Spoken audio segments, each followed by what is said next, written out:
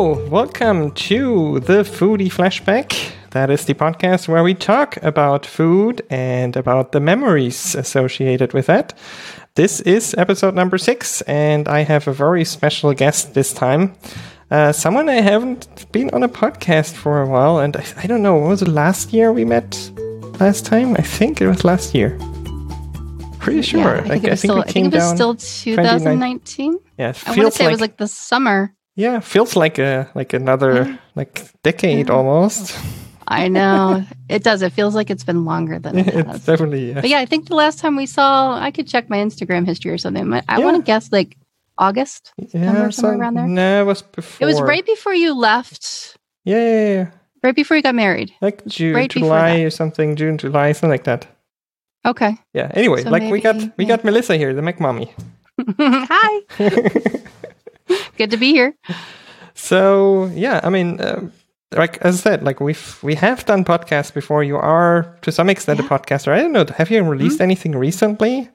Oh yeah, I do the geekiest show ever over on the MyMac Network, and we do that every other week, every 2 weeks. Mm-hmm. So that's been pretty regular. Yeah, that's a not safe for work show, to say no.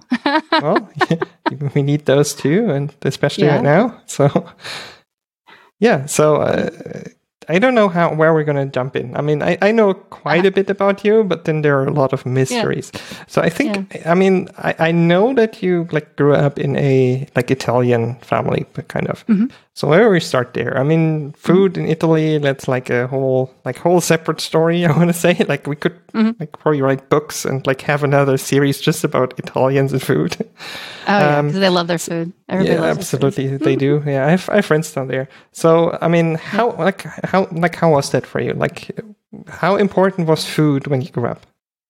When I was growing up, food was a very staple kind of ritualized kind of a thing, because every Sunday we had spaghetti, every single Sunday. And it kind of always followed this kind of scope and sequence.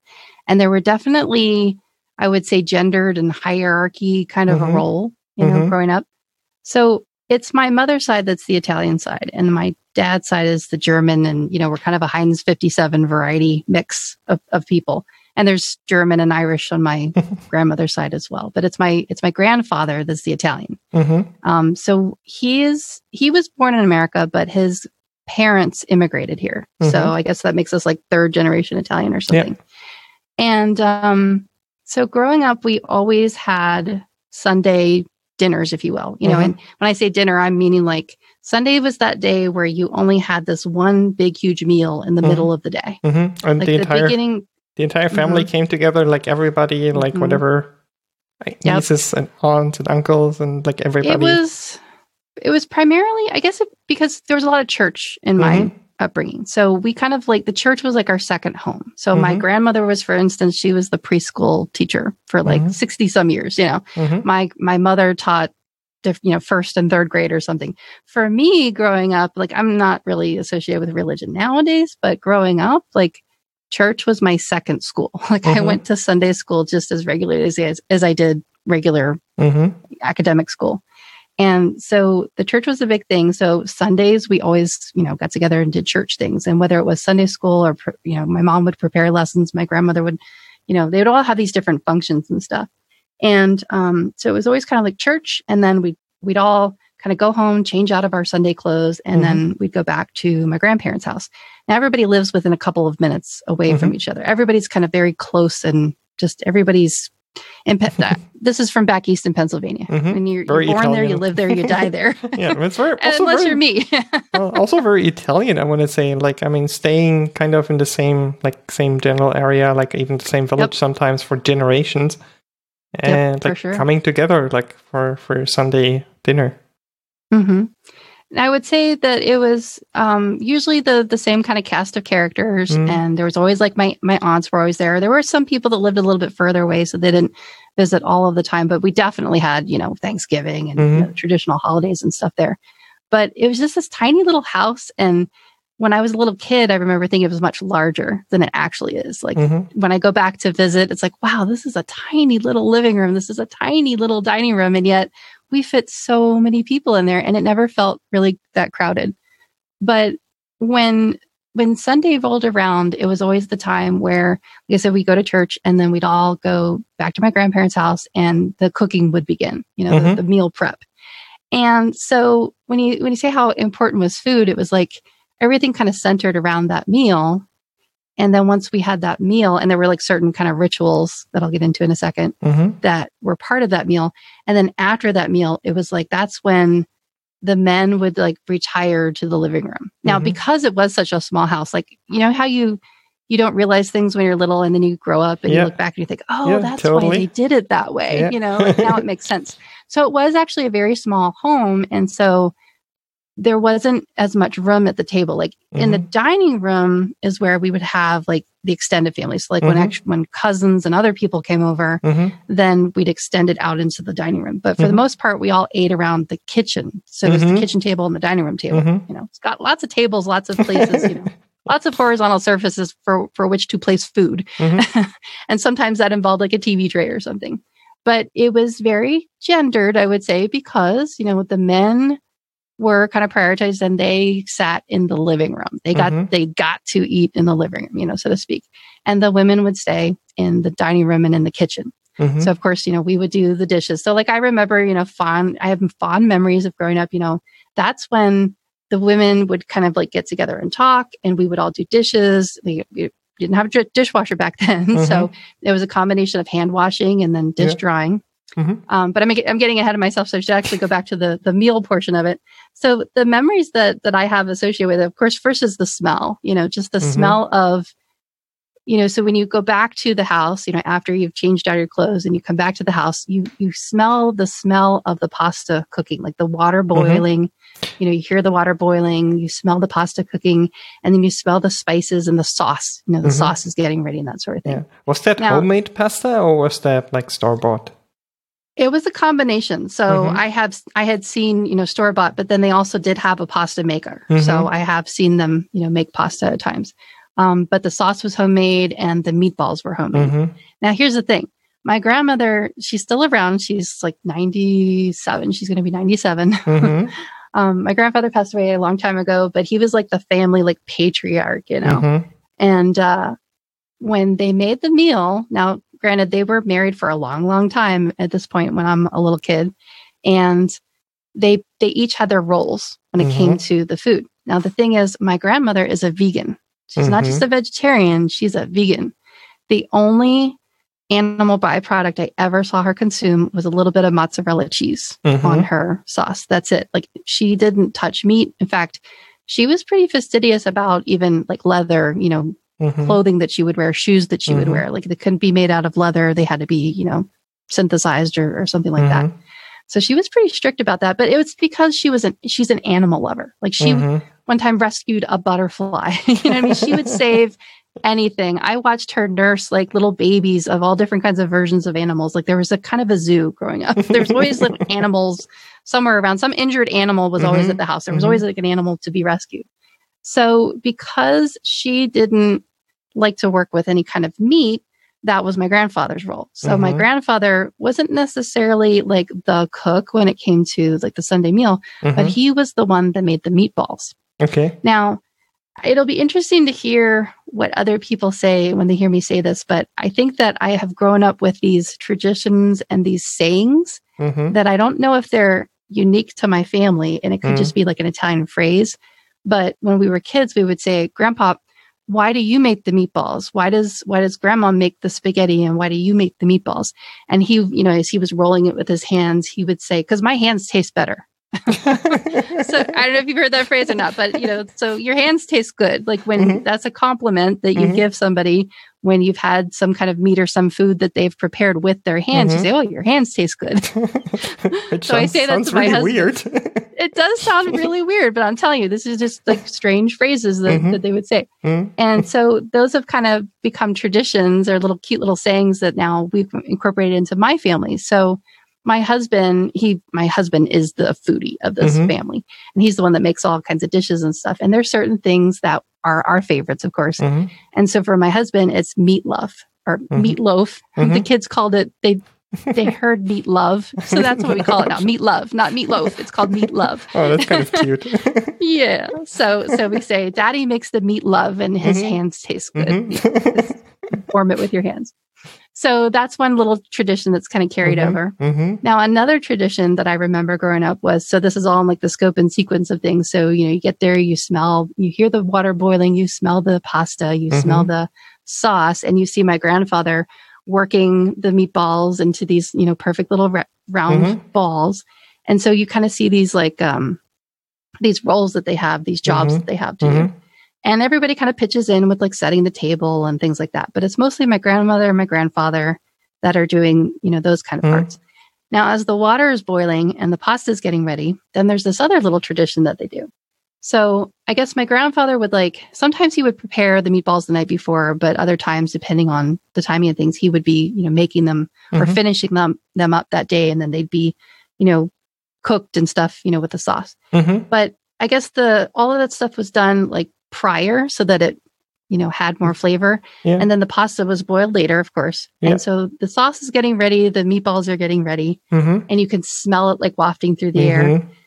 And then as the pasta is getting ready, what she would do, and again, this is one of those like tradition things that I don't know if other people do, but it was customary that the first noodle that came out, she would take it into my grandfather and kind of like give it to him. And he'd like slurp it and he'd say, good, like good to go. It like had to get his blessing, so to speak. Yeah, the noodles are ready. Pasta's ready. Yeah. And so as a little kid, I remember thinking like, oh, the pasta's not ready until Grandpop says it's ready, until Grandmom gives Grandpop the noodle and he says, yeah, that's good. Or says, no, give it 5 more minutes or, something like that. Like that never really happened. He never said it needed more time. Like he never critiqued it or anything. No. It was just like a formality, I think. Yeah, because, your grandma probably had been cooking pasta for like her entire life, and she knew they were ready. Exactly, but like as a little kid, that didn't click for me. So as a little kid, I really, really believed that it was my grandfather saying so. That it was his say so. That once he slurped that noodle, that it was time. And then putting two and two together as I got older, thinking, yeah, Grandma's probably been doing this for a long time. She probably knows it's ready. She doesn't need Grandpa to tell her this, and she doesn't need a noodle to tell her this. But that was the formality. That was the tradition. So it's like these things that we do that aren't really technically necessary, but I think it is a sign of love. It's it's some kind of a communication of love between these two people. That even though I know what you're doing, or even though I know you know what I'm doing, I'm still gonna, ask for your opinion. I'm still gonna, give this to you as a sign of my love, as a token of my appreciation or something.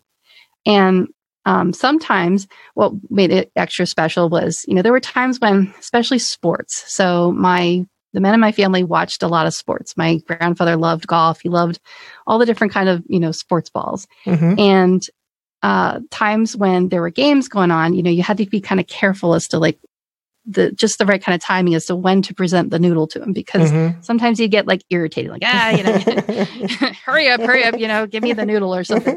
But so there were times when it was like, okay, do you want to go give Grandpa the noodle? And so sometimes like one of us children would be the delivery, we would deliver the noodle to my grandfather. And it's always like this kind of trepidatious, like, should we go in? Okay, let's wait till there's a commercial or something.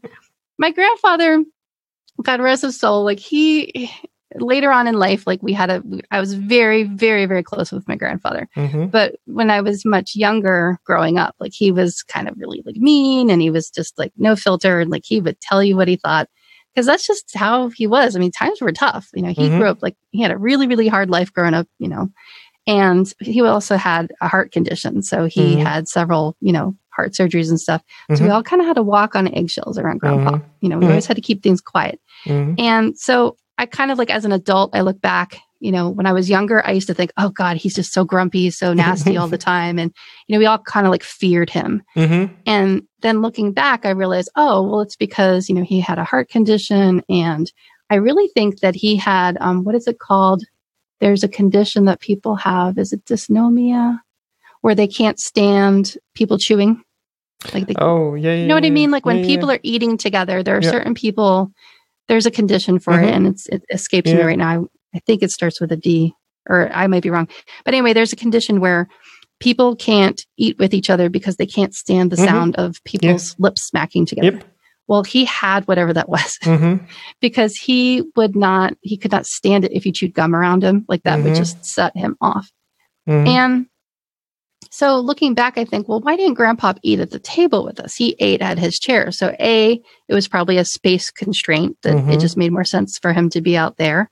Because I always kind of felt like, well, gee, like the men are kind of in the living room and we're kind of out here and not everybody's eating at the table together, but yet we were all together. Like we were all spending time together. Just we weren't eating in the same exact place, but we were all eating together. Everybody was having a meal together. Yeah. But space was at a premium. So there was logistics involved. I think he had that condition where he couldn't stand to hear people, their mouths. So that's why also I remember my grandfather growing up where he'd always have one earbud in his ear. He always had this like pocket radio and he could have had like ADD maybe. I wonder because he would he would be watching TV and be watching the game, following the game, but he was also a fire chief for a while.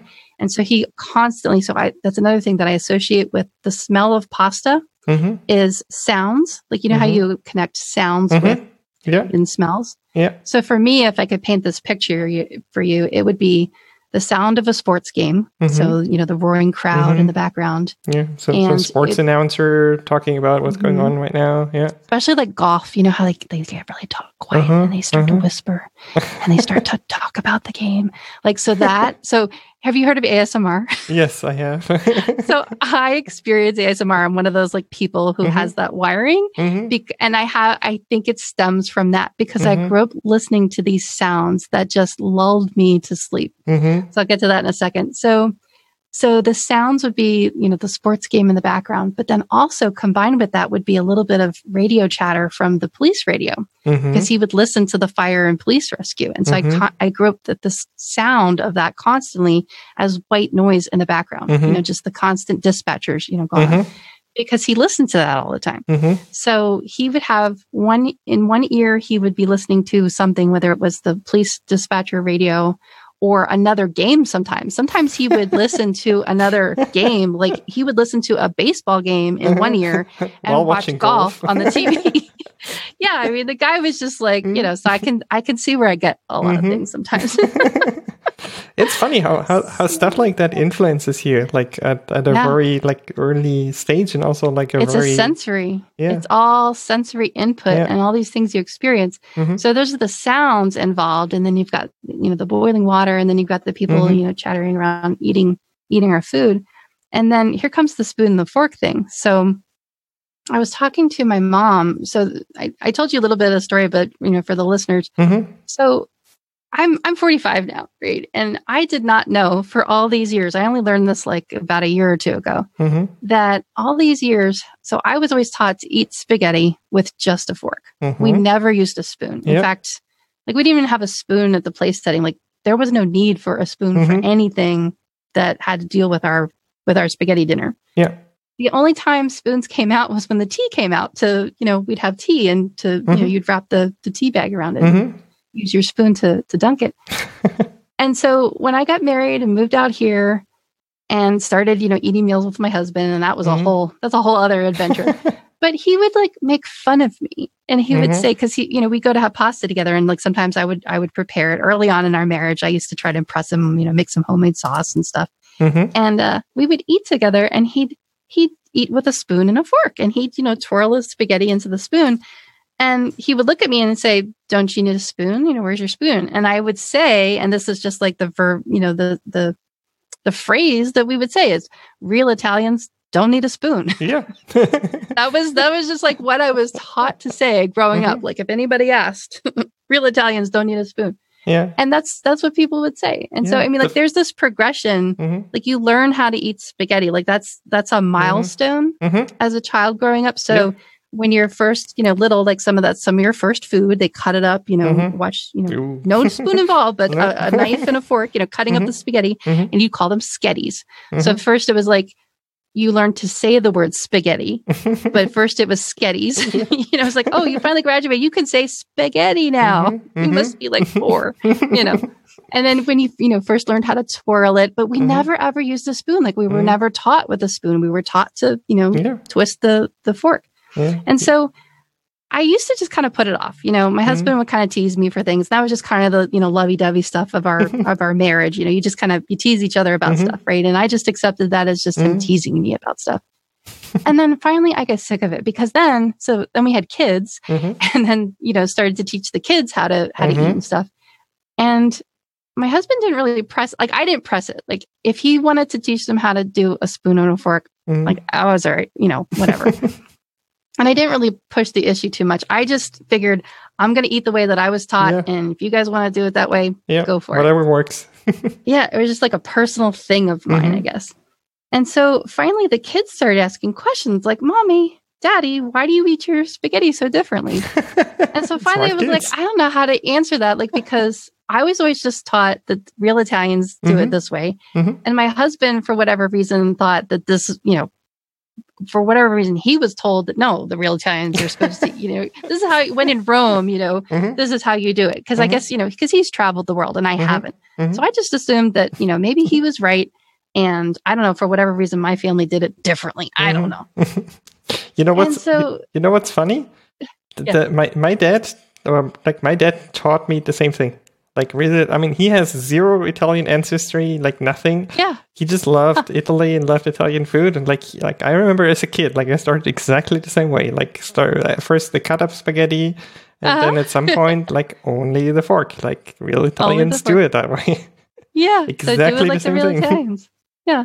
Yeah. So when the kids asked, then I thought, okay, I got to get to the bottom of this because why is this so different? What is causing the difference here? And how do I explain this to my kids? So finally I decided to call my mom and I said, Mom, why do we only eat with a fork? Why is it? Because I started seeing it like out west. Anytime we would go out to eat, any places or eating with other people and there was some kind of pasta served, whether it was, angel hair, whatever, I saw the spoon and the fork come out. I was like, what is wrong with me? I just thought, I'm from Pennsylvania. I'm from back east. I guess it's just an Eastern thing. Like I just started to accept that, like, that's a whole other food journey is like when you move from one end of the country to the other, there are things that are really, really different. And you don't know because you live in a bubble all your life. And then you move somewhere and you're like, oh, things are done really differently here. I'm the weirdo. Yeah. So I just kind of accepted it that I was just the weirdo. So finally I decided to ask my mom about it. I was like, Ma, why do we eat our spaghetti this way?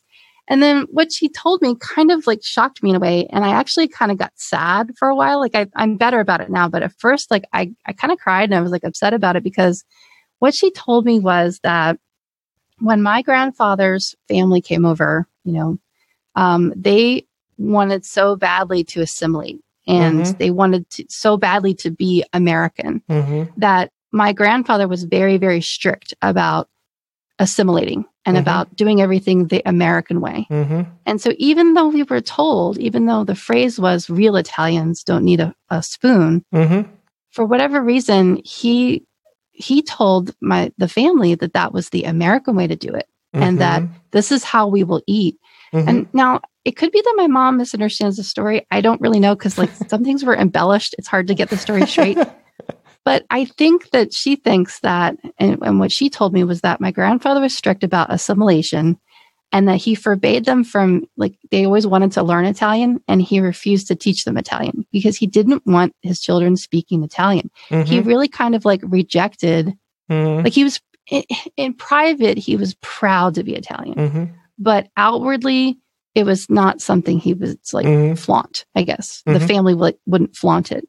And when I watched that series and from the things that my mom has told me, and I connect the dots now, I understand why. Because there really was a time, whether it was, his childhood growing up and the way that his family, like his parents had to be in order to survive. Like there was a time when Italians were really discriminated against. In fact, I was told stories. And so like you see me, like I'm very pale complected. But the rest of my family is very dark. And so they're sun worshipers. Like my great aunts and uncles are very, very dark skinned. And it's almost like, it's kind of a joke. Like they could go out in the sun and like, they're dark. They tan so quickly. And I always thought, I mean, I grew up in the 80s. And so I actually like injured myself. I actually burnt myself trying to look like my family because tanning was like a big thing back then. Yeah. It was pretty terrible. Like I really had to learn my lesson the hard way about that. Not a good no, idea. I've got the Irish genes. I did not get that part of the Italian genetics, unfortunately. And same with my mother. Like we just burn. But yet my aunts and my uncles, opposite. Just like didn't even look like they were related sometimes because of the difference. But the sad thing that I was told was that my grandmother, when she was dating my grandfather, they called my grandfather the N-word. They were referred to as the N-word back then. Okay. Because of their skin complexion and because they came over, they kind of like invaded. They were seen as the enemy. They were discriminated against. You know, they weren't given jobs, that sort of thing. And so I think it was like a survival tactic that for sure. They had to survive. They had to assimilate. They had to blend in as best they could so that they could survive. So, you know, I was like upset about it, but then, you know, are there things that like didn't make sense back then, but now knowing a little bit more of the history, I look back and I think, oh, okay, that makes sense now. It doesn't make it okay by any stretch of the imagination, but like it makes more sense as to why people did things a certain way. Like they just either didn't know better or, you know, things were just a very, very different time back there. So that was interesting to learn that the reason, like the whole reason why we eat our spaghetti differently than what you see with the spoon and the fork is because they wanted to assimilate that this is the way that the Americans were doing it. And so they wanted to look American. Like she said, my grandfather didn't want his children to like basically be caught being Italian. Like he didn't want them to be looked at as foreigners. So they had to do it the American way. So that made me kind of sad because, and then along with that story, I found out that, oh my gosh, like here, you know, like I'm not going to reveal people's identities or anything, but like the names of my family members have been changed. Like that's not growing up all my life. I knew them as like so-and-so and so-and-so, but that actually wasn't their name. Their name was actually changed. And I just thought, you know, okay, the last name got changed. You know, anybody that had a vowel, you know, a last name that ends in a vowel. I just always thought, oh, you know, when they came through Ellis Island, it got, you know, misspelled or you couldn't read the handwriting or something like that. I knew that there was some of that going on. But what I didn't know is that some of the children were orphaned or put into like a foster care situation. And the schools actually changed their names because they were too difficult to pronounce. Again, like just assimilating into that Americana. Or people just change them themselves simply to, like, as you said, not to fit in. To fit in and not be like the foreigner all the time. Yeah, that happens a lot. So that's what made me sad because people not only gave up the way that they eat food, but they gave up their original names, like their identities. Just to fit in. And I just kind of feel like you shouldn't have to do that. But that's what they had to do to survive back then. And it's still happening, sadly, because even just as close, you know, it was just a short time ago within the last, you know, decade and a half or so, when I was working as a computer site tech, one of my jobs I worked at an elementary school, and one of my jobs was data entry, you know, one of many jobs. I had to create the accounts on the server for the children to log into. And it was always difficult when it came to the Asian American children because I would, you know, be typing up their name. And of course, you know, it's difficult because you're, you know, combining these letters that I've never seen combinations of this before. I had to actually like tape it out and look at it like 3 times to make sure that I spelled it correctly. But you're given their, you know, their birth name to put into the file, but then they all have an American name. So, very you know, common. An unpronounceable Chinese name is Jessica or Jennifer or John, you know, and it just like connecting that to my Italian heritage where they had to change their names. It just kind of made me sad that that had to take place all in the name of, you know, being able to survive here. So that was an interesting story that I learned about why we eat our food the way we eat our food and the types of food that we eat and why it's cooked the way that it's cooked and why, in what order and what sequence and that sort of thing.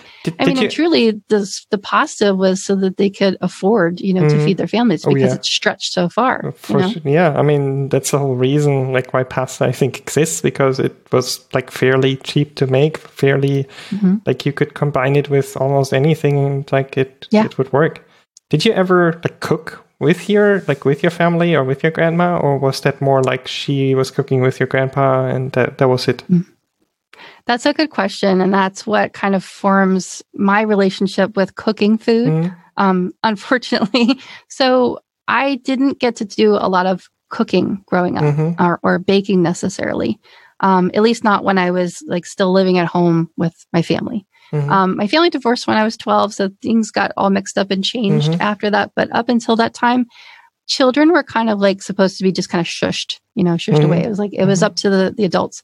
We were brought in, as we got older to help with the dishes and to help with the cleanup. And, we had chores and things like that. But meal prep was not really, we were not involved in that. And I'm disappointed by that. Like, I wished things would have been differently. I would have liked to have grown up with more experience cooking, because then what that did is it kind of, it shaped me in a way by which I guess I was kind of enabled, because then as I dated, the people I chose to be in relationships with, they had to cook. It's like one of two has to be able to cook, and it's not me. Right. So, and it was always like, oh, you can make this dish, and you can make that dish, and I don't know. Part of it was either I was not allowed to be in the kitchen growing up because that wasn't a child's place to be in our family, at least, and then. Like, as I dated and was in relationships, it was like very kind of clear that I just, not that I'm a bad cook, that I just lacked the experience. Yeah, you weren't comfortable in the kitchen probably, like, because it's never a place that you like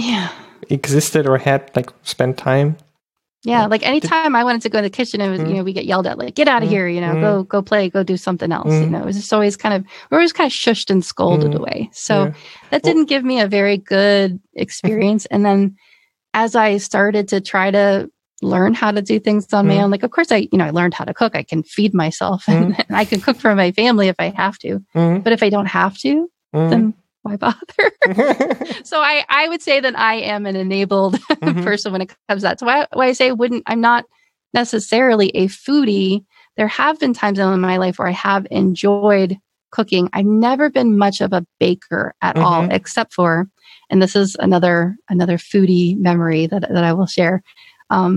There was a time where I did start to get kind of creative. So I told you about my relationship with food when it comes to my mother's side of things. Now I want to tell you about my father's side of things, because like I said, we were a family unit, but after 12, things kind of like started to fall apart.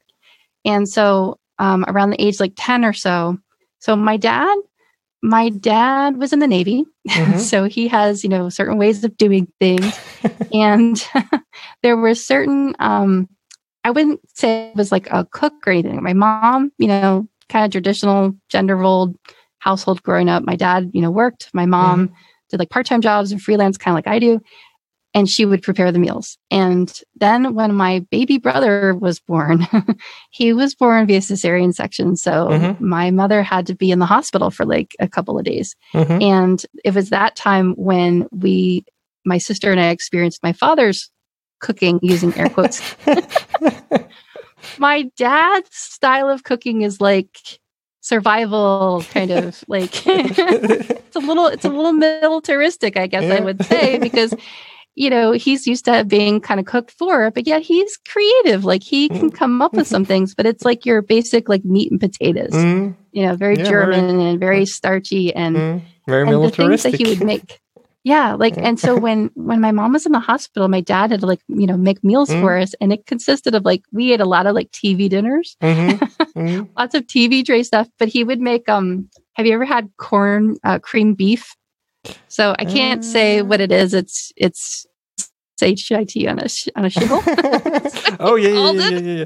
Actually, I think Doc mentioned that as well. Like, because he has also a military background, and like he was like, oh yeah, that's like. I'll have to listen to that. I'll have to ask him about that sometime. But that's what my dad. We ate that for like days. SOS. Yeah, exactly. That's what it is. It's SOS. And so, like, I remember like he'd boil it, and he was really into like the minute rice bags. And, so like when my family divorced, so like first when my brother was born, like we survived on that kind of stuff. So he would make it and he would put it like over toast. That was a meal for us. And we were little, so, we dealt with it. And it was probably exciting. I mean, did your mom do TV dinners a lot, or was that like more your dad? It did, like, after my brother came, because he was colicky and they were like exhausted. And, like, at the time, yeah, I just tried to like entertain him. But like now, as an adult with kids, I get it. I so get it. I'm so sorry, Mom and Dad. I'm so sorry. but I mean, when your dad was doing it, it was like a special thing, kind of. Right? It was novel. It was novel. Yeah. So you were fine. You were fine. It was like, oh, that's fine. Yeah. It was like survival, but it was fine. You know, like this is how we have to do it, and it's not going to be forever, but it lasted for quite a while. And then when my brother came along, and he was colicky, and they were exhausted, so the TV dinners kind of became like a Friday thing. And but we as kids, we thought it was awesome because we got to eat on like our Pac-Man TV trays out in the living room, and so they made it special. Yes. So fun food.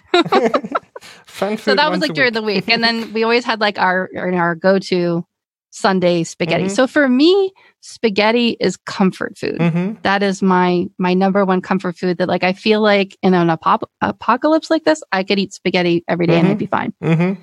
Now, here's where the problem comes in though. After I had my second son, I was, dealing with a lot of, issues and stuff. I had been dealing with issues with my first son, 3 or 4 years prior.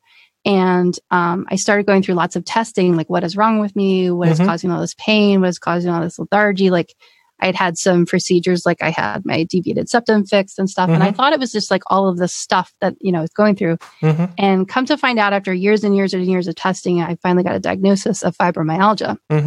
And, later on, there's other exacerbations after that. But so let me back up just a little bit. So I probably had fibromyalgia for a long, long time before then. Like if I think back, like, oh yeah, it makes sense. I just didn't know. Yeah, one of the things, like, where it's like everything, like you get that, clicks, get that diagnosis, and you're like, oh, that makes sense. That makes sense. Exactly. So I probably had it for a long, long time before then. But prior to that, what I experienced was, and this all has to do with like food and like how things change and comfort food. Because I listened to most of the episode where you were talking with Ewan, and he shared what it was like when he got his diabetes diagnosis. So I had a similar experience when I was pregnant with my first son. I had gestational diabetes, and that's the kind of diabetes, for people don't know. Basically, it goes away after you've had the child. But it can come back, and it did. Like it came back with my second pregnancy, and it also puts you like in a higher risk bracket later. So now I'm like pre-diabetic.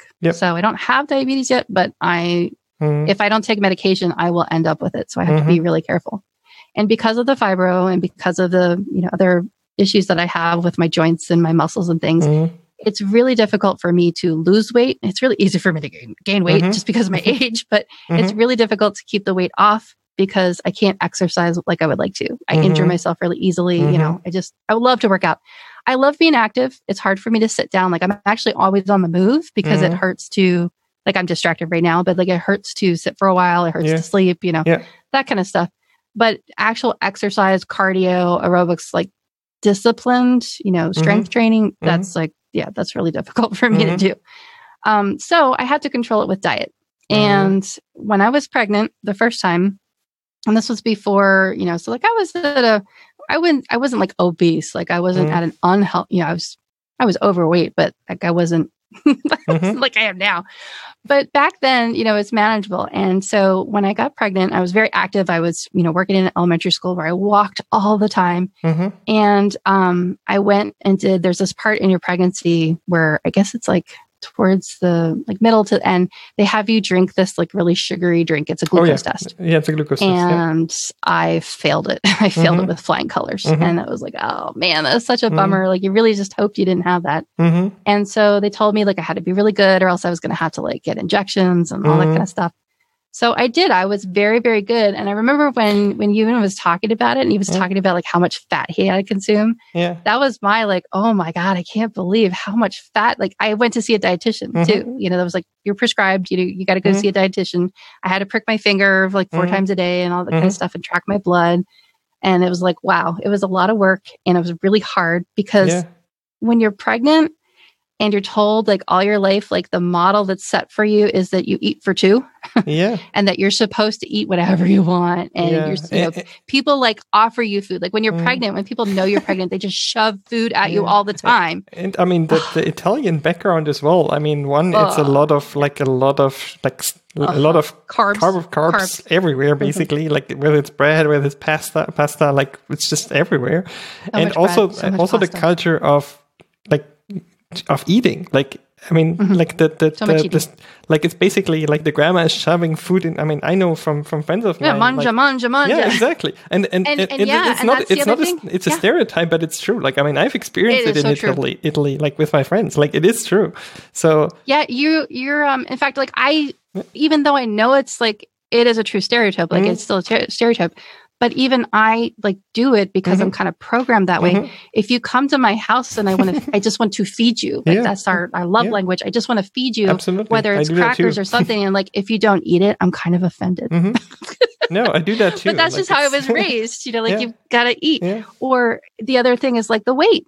So Italians are pretty round, like we're fat and happy, We all have like these big, huge arms. You're like back in Pennsylvania, like you can just tell like that's the whole like Italian German sector there. It's like you can tell by looking at our arms. You can just tell we're just big, Yeah, can't push us over. But I mean that makes it difficult. If you're skinny, you cannot be a skinny Italian. No. That's like against the law. Something is wrong. And if you date a skinny man or you date a skinny woman, like there's something wrong with them, and they need to be fattened up. So that was part of the culture too. So yes, like so much food, and so. Now, luckily for me, because things could have gone really, really poorly had this happened when I was still living in Pennsylvania. But luckily for me, I was living out west. So I could control things just a little bit better.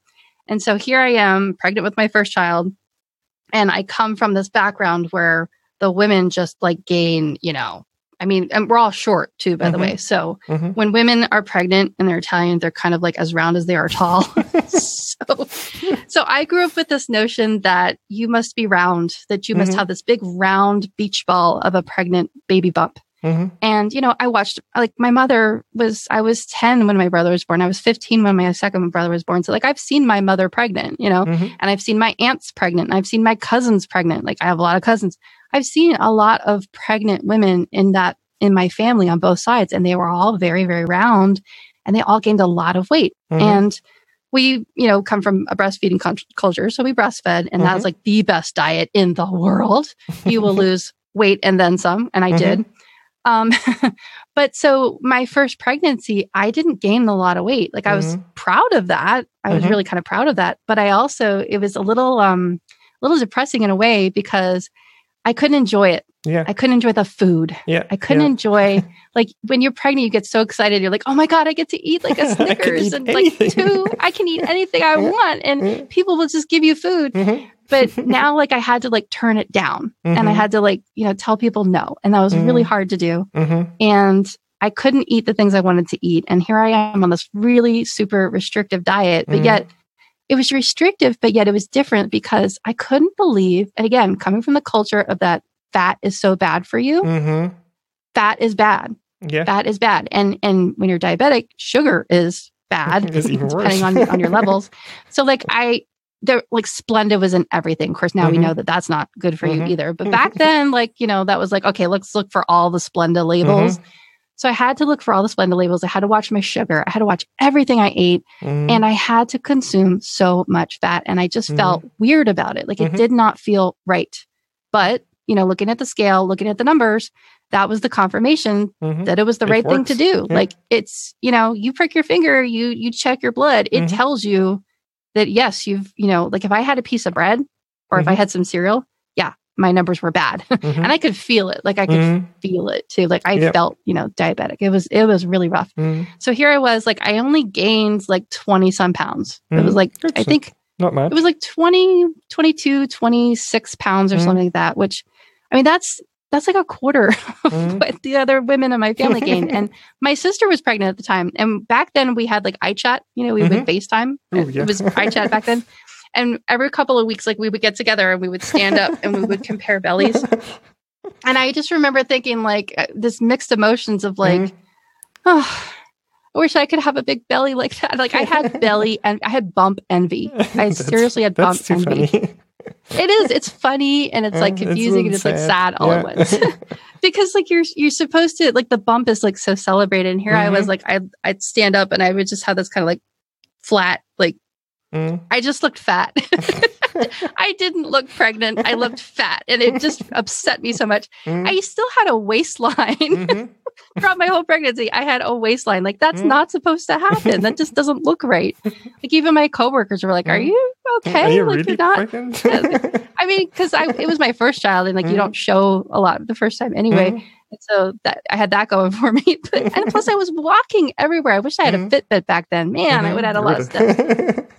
So the diet thing was like that was really, really rough. That was really, really rough trying to be pregnant and like deal with all that stuff. And then interestingly, so then, when I had the baby and then I was breastfeeding, then that's when I could eat anything. That's when I felt like that was like the best diet in the world. And here's the funny thing, like that's when people offer you lots of beer. There's this, have you heard this? There's this belief that, there's this belief that if you drink beer while you're breastfeeding, it's supposed to like make your milk better, fuller, come in better or something like that. Yeah. Must be a Bavarian thing. Yeah, I'm telling you, it was like that was not the Italian thing. That must have been like the German thing. But it was like old wives' tales. That must be a Bavarian thing. Like get some it's beer an to the excuse kid, to drink beer. Exactly, it's an excuse to drink beer. The kid needs some beer.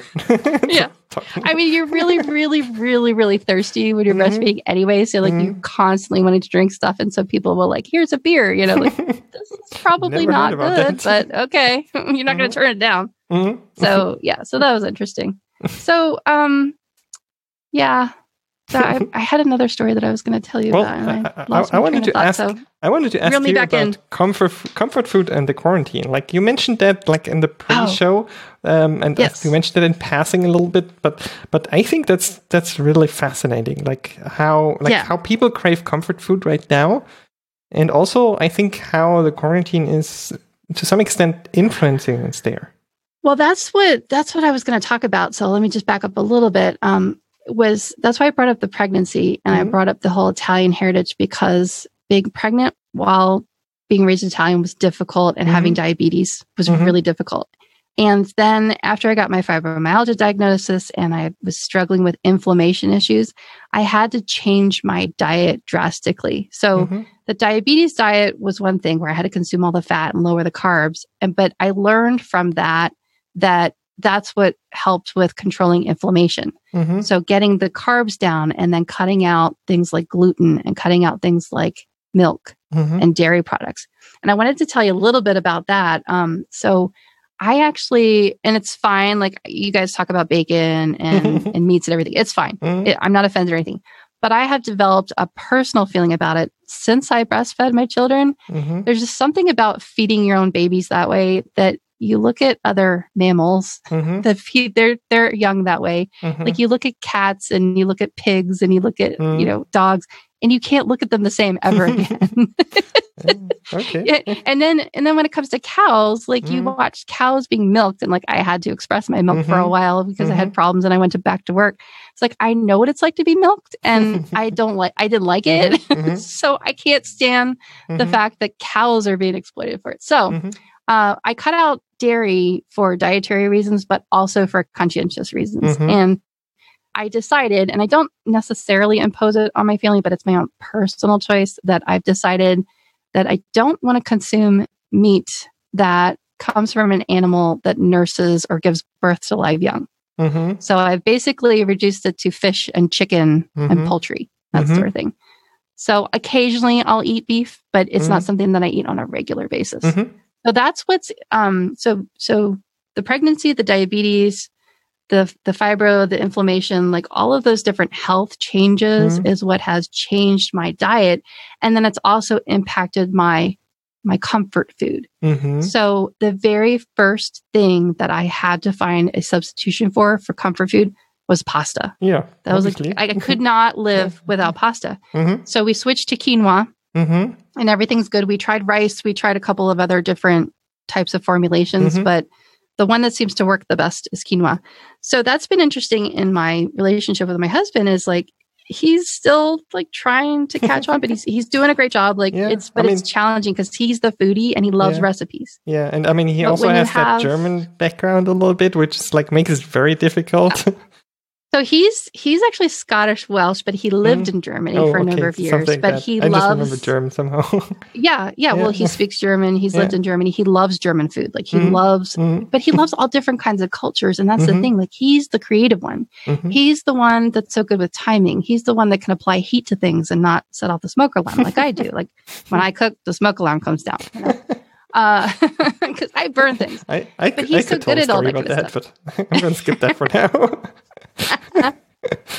So he's the one that's creative, and so I kind of had to task him with like, okay, look, I know that we can't have these dishes anymore. We can't have this recipe anymore. I mean, I gained so much weight after my second child because my husband's love language is food. I'm just very loved, you know, because he just loves making food. He loves feeding people. Like you'd think he was the Italian. So it's been difficult for him to try to adjust that level of comfort food. So I've had to find substitutions, and then he's kind of filling in with being creative and trying to find substitutions too, like, you know, trying to bake things. And baking, that was the other thing I wanted to tell you. So I started to tell you a little bit about my dad and my relationship with my dad and food, and how, you know, he's kind of militaristic and kind of survival stuff. And he's lots and lots of potatoes. And, you know, he puts potatoes in everything, which I love potatoes. So I'm not going to complain. But there was a time when I did start to stretch my legs a little bit, and I tried baking. And back east, we have apple dumplings and apple crisp. Like those are two common dishes. And did you ever have this happen where, like, in your family, there's a common dish and one side of the family makes it and the other side of the family makes it, but they kind of make it differently, but it's still just really, really good? Well, apple crisp is that thing. So my Nana has her recipe and my grandmom has her recipe. So the different maternal and paternal grandmothers, but they're both equally good. Like I could not tell you one is better than the other. Do you know what I mean? Yeah, absolutely. Like I have that with potato salad. Like both my grandmas used to make potato salad completely different. Like, I mean, there were potatoes involved, but like, that's the common thing. Like apples is the common thing. That's basically it. And and exactly. And I couldn't choose between them. They were both good. Totally. I wonder how many dishes there. That would be an interesting survey to conduct. How many dishes are there in families? Like that could be a question that you could ask people. Like, what is one food that both of your grandmothers or grandfathers on either side made that you can't decide between the two, that they're both equally as good? So when it comes to that, it's apple crisp. And if you're familiar with what apple crisp is, you know, there's either the crusty kind or it's kind of soft and mushy. Well, my Nana made it a certain way, and my dad and I, so after my parents divorced, and I lived with my dad for quite a while, and my dad and I would kind of like, we would cook for each other. We were kind of like surviving, you know, trying to make ends meet. And we lived in this like tiny little studio apartment for a little while. And so we ate a lot of like canned goods and things like that. But then once we moved into a home together, we started to get a little bit more sophisticated, and we could afford, you know, a little bit more, you know, better foods and things. And so we started baking together, and we decided to have a bake-off. It just kind of happened one time. And so this is one like memory I have with food and with me actually baking the food with my dad is that, see, like I told you, when you asked me, you know, kind of exposure I had when I was a child, and I was always shushed out of the kitchen. When it came to my dad, like my dad gave me all the freedom. You know, once I was a teenager, once I was able to live with my dad, then like I had to cook for myself. So I had to learn how to do it. And it was a matter of like, you know, learning, you know, baptism by fire, learning by failure, how to make things. And my eldest son is going through that right now. And it's really kind of fun to watch. Like he's baking things. Like the other day, he made brownies or something. He used double the amount of water. And he's like, oh no. Like, it's going to be fine. It's brownies. We'll eat it. And so anyways, so my dad and I decided to have this bake-off. Like he had made it. And then I wanted to learn how to make apple crisp. So I asked my Nana for her recipe. I asked my grandmother, but my Nana was like a little bit more forthcoming about it. Because like I said, the mother side of the family kind of shush, you know, get out of the kitchen. Whereas my Nana was like, okay, you know, here it is on an index card or whatever. So I got the recipe, and my dad had been making it. And so I made it one time for him, and like he had made some, and I said, I'm going to make this. I was like, all right, go ahead. And I made it, and it turned out great. And he ate it. And as he was eating it, my dad is like probably the one person that can simultaneously insult me and compliment me at the same time. You know what he said to me? He said, "This is really good. You had Nana go, you went down and got this from Nana. You had her make it and then you brought it here." And it's like, "No, Dad, I made it myself. I baked it myself," you know, because I had like cleaned up the dishes. I guess I got rid of the evidence that I shouldn't have. But he thought that I actually had my Nana make it for me. Like he thought I was lying about it. Like how are you supposed to feel about that? Like I'm insulted and also complimented at the same time that he thinks it's that good. That's so funny. So that's one of my baking memories. And you know, it's like that one acid trip that I had. Like it was really good, so I don't want to repeat it. So I'm just not going to bake anymore. So that's kind of how I look at it. Okay. So that's my experience with baking, and I'll leave it at that. So baking food, I mean. Food. So I had to, so there's that kind of comfort food. So I can't have that kind of comfort food anymore because, of course, it's full of gluten. So I've had to learn other ways to get around that. One time I was on a Weight Watchers diet with a company that I worked at. And because I couldn't have apple crisp anymore, I had to find some kind of way to cheat. So here's this is one recipe that I would give you. It's totally silly and it's totally awful. But this is like cheating. Like you can't have a lot of carbs. This is the Weight Watchers version of apple crisp. Basically what I would do is I would get a bowl and I would put some applesauce in it. And then I would get some graham crackers because like you can count the points on those. And I would put a layer of graham cracker, then applesauce, a little bit of cinnamon, then a layer of graham cracker, then applesauce, a little bit of cinnamon. And then just kind of like stick that in the fridge. And it was like no bake, apple crisp, like cheating version. Like poor man's apple crisp or something like that. It's simple enough.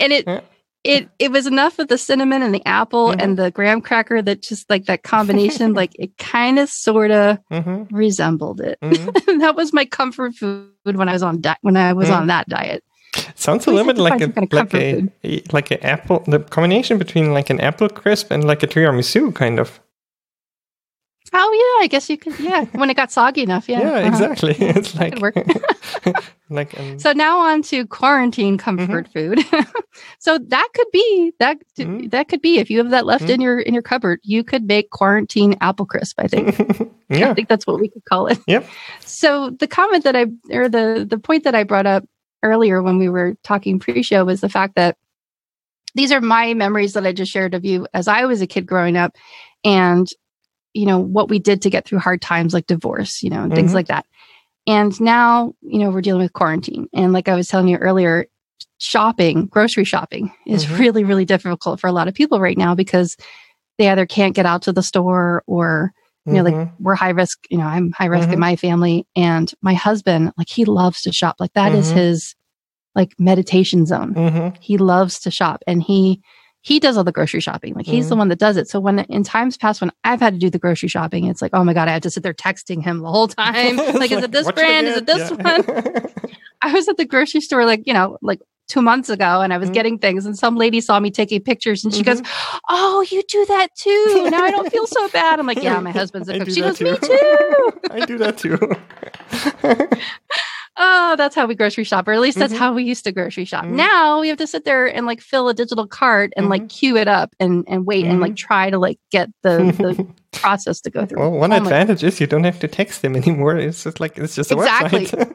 You know what though? I was thinking that, but except you would think that would be better, except no. We had to sit on the couch next to each other and like kind of argue over like what we needed and what quantities we needed. So no, it was actually worse because then we had to sit next to each other. We couldn't get the hell away from each other. And we still had our damn phones in our hands because we have like the shopping cart on the website or the app, which was failing. And then we have like we use Grocery Gadget app for shopping. So we had that. So I was like, okay, if I've got it in the cart, you check it off on the list. So like we were like dueling phones here. So I mean, it took like hours. It was exhausting like, just to put the food together. I mean, you would think it's so simple, such a simple thing, but it's not. No, it's not, because in the store you just walk around and you see stuff and you're like, oh, we need this, we need that. But like at home, you have to think about it. Like you can't just you have to think about it, and And now with the quarantine, so now you have to like plan far in advance because you want to try to minimize the times that you have to leave the house. I mean, luckily we have curbside pickup here, which I'm really grateful for. But sometimes, you still got to get out of the house. There's still that chance of exposure. And so we try to minimize that. So you're like, okay, well, we were going to get 1 box, but we really should get 2. Like we're not necessarily panic buying because I think that that's different. Yeah. But we are definitely, family planning kind of buying, for what we're going to need. And then like, we have 2 boys, like we have a teenager who's bigger than me. You know what I mean? It's like we had to start using the second fridge. It's like, I mean, we're not going to starve, but like, it's really kind of stressful because like you look at the shelves, like they're getting bare. And we're starting to eye up the things in the cupboard that we don't normally eat, but like they're there. And do I really want to have to eat soup for the next week? And so it goes back to those memories that I started out with where, hearing those stories from my grandmother about making pretzel soup, about Italians like scraping the plaster off the wall to make the flour. Like I'm starting to, as we're in quarantine, I'm starting to look at our food supply and I'm starting to have to think creative, like what can, I was going to throw out some ends of the bread last week. And I was like, no. You could use these for breadcrumbs. Like it's starting to like kick in all those stories that my elders told us about the ways that they made scraps. And like my dad will tell me stories about things he's put together. Like he's one of those guys that like, when I go to visit, I have to like purge the fridge of things that were in there for like that expired 7 years ago, But see, that's what they do. They don't throw anything out.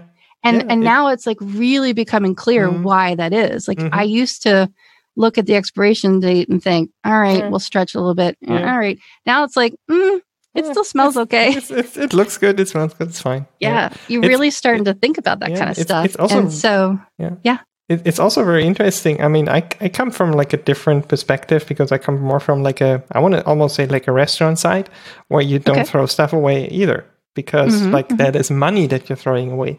Yeah. And I think a lot of people are doing that like now as well, where it's like, okay, I mean, as you said, like in your case, it might be, well, you don't want to go out shopping, but it's also probably a little bit, okay, I don't want to spend the money.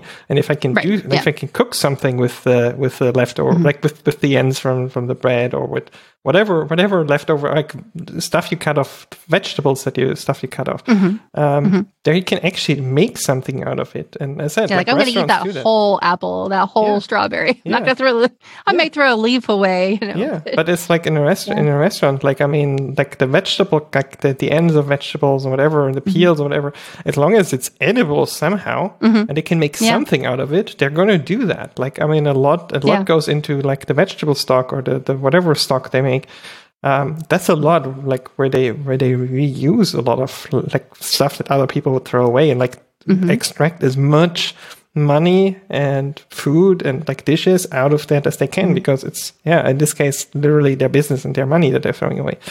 It's going to be a shift. Yeah. It's going to be a shift for a lot of people. Well, see, and you were like born in America where in America, like we waste so much. I mean, everybody's guilty of it here. And it's really, really sad. I mean, we were taught to like, it's interesting. There was a shift. We were taught like, don't waste any food.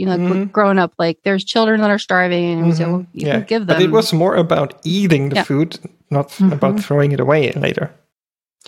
Yeah, I think there was a shift where we were always taught like finish your plate, eat all your food, and then like don't let any food go to waste. And so then if kids did leave their food on their plate, then the parents would eat it. And so I think as a result, for whatever reason combined with that, we all became very obese because we did not control portions. I think that's what I learned the hard way through my dietary changes and things. Me too. And what I'm trying to teach the kids is portion control. I mean, we've always done it, but now more so than ever, it is so important for portion control. And I think it just got way out of control.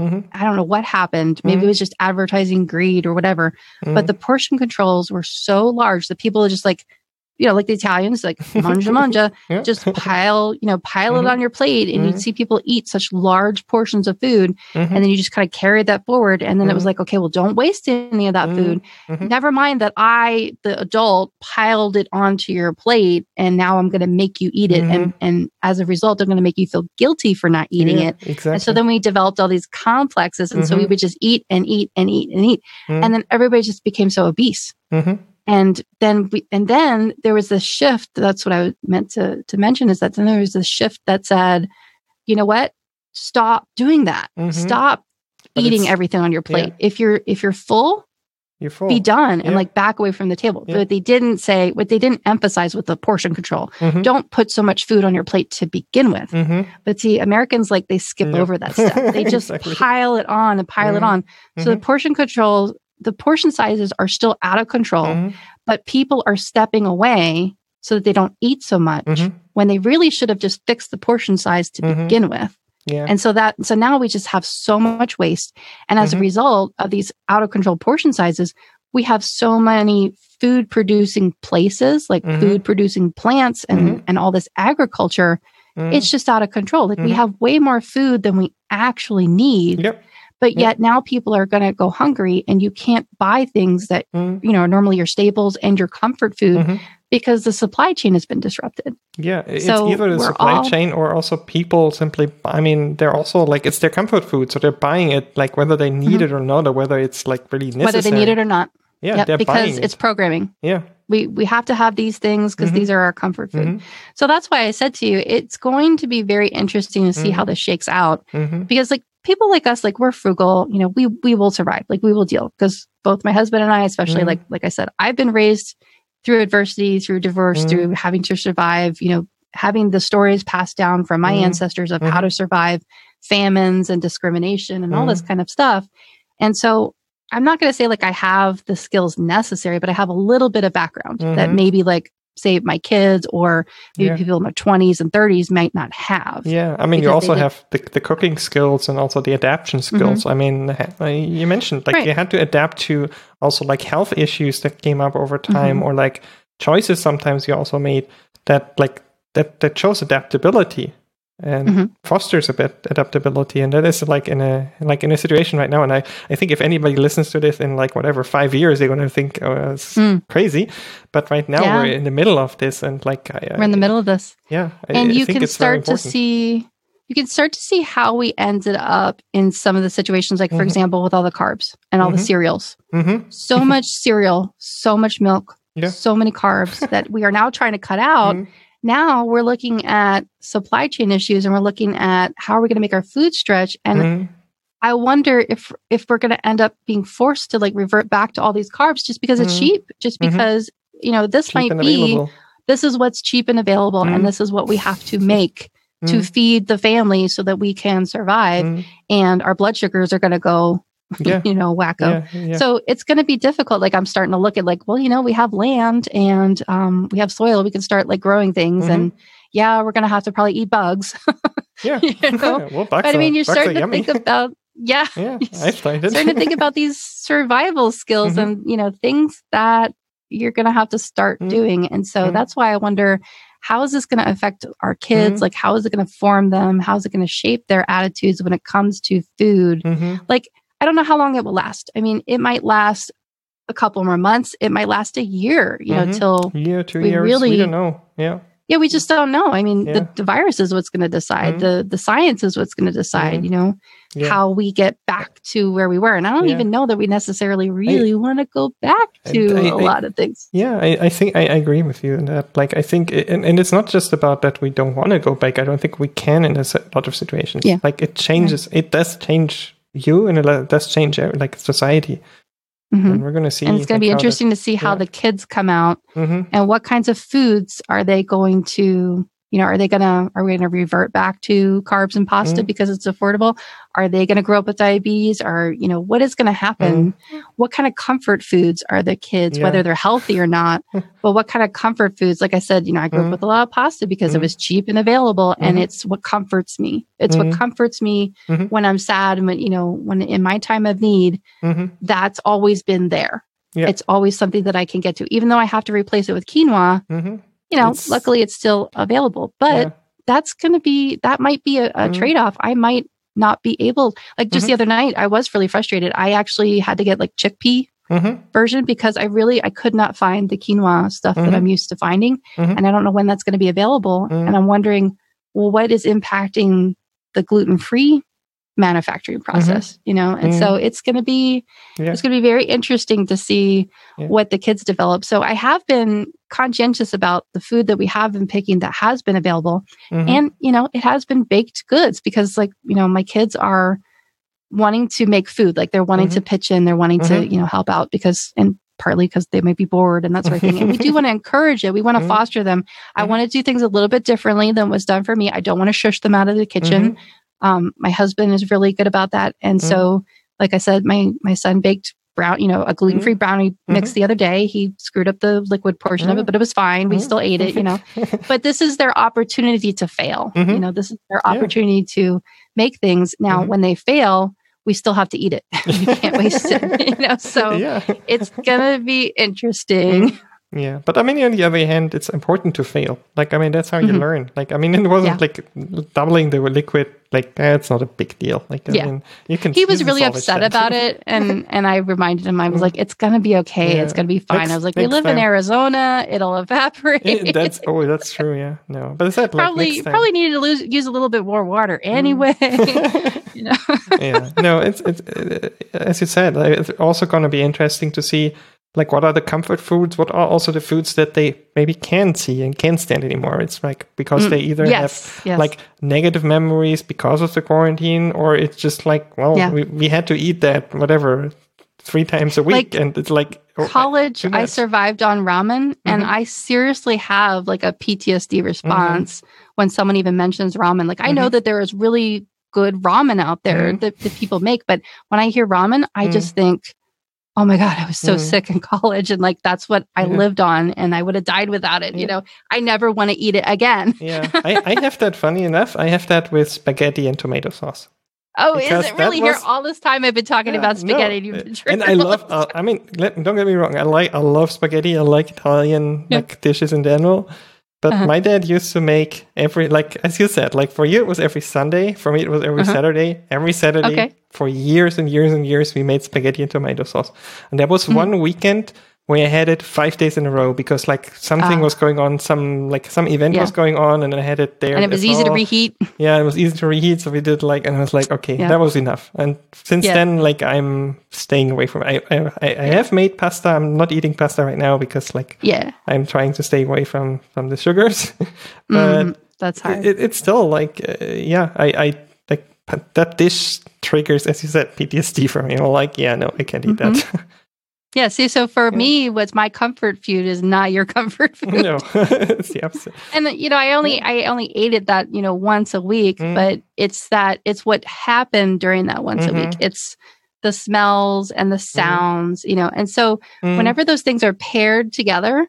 So if ever, my husband isn't a sports guy, so we don't have sports on. But when I do hear sports, and if I've been somewhere, and especially if I smell tomato sauce, the combination of tomato sauce and sports, I feel instantly tired. You're it's ASMR for me. I'm just, all right, I need a nap. I didn't even eat anything, but I need a nap because I just smelled it and I heard it. Because when I was little, that was my favorite thing to do was after you eat that big plate of spaghetti, you go into food coma zone, which is, probably diabetic response. I would climb up into my dad's lap and I would take a nap. And so I just have such fond memories of that.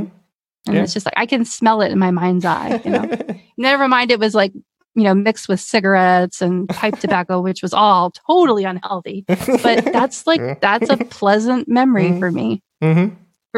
For better or worse. For better or worse. I think we're going to leave it at that. I have a lot of notes for stuff to talk about in the future. So they fill your brain. We definitely have to come back to a lot of other stories. Maybe I'll have a follow-up where we after the quarantine. Yeah, we're definitely going to do that at some point. So what foods have survived? What do you hate now? Will be interesting to see, and we'll definitely do that maybe in a couple of months. It's food for thought. Food for thought, yeah, definitely is. And then I definitely also noted down we're going to have to interview your kids.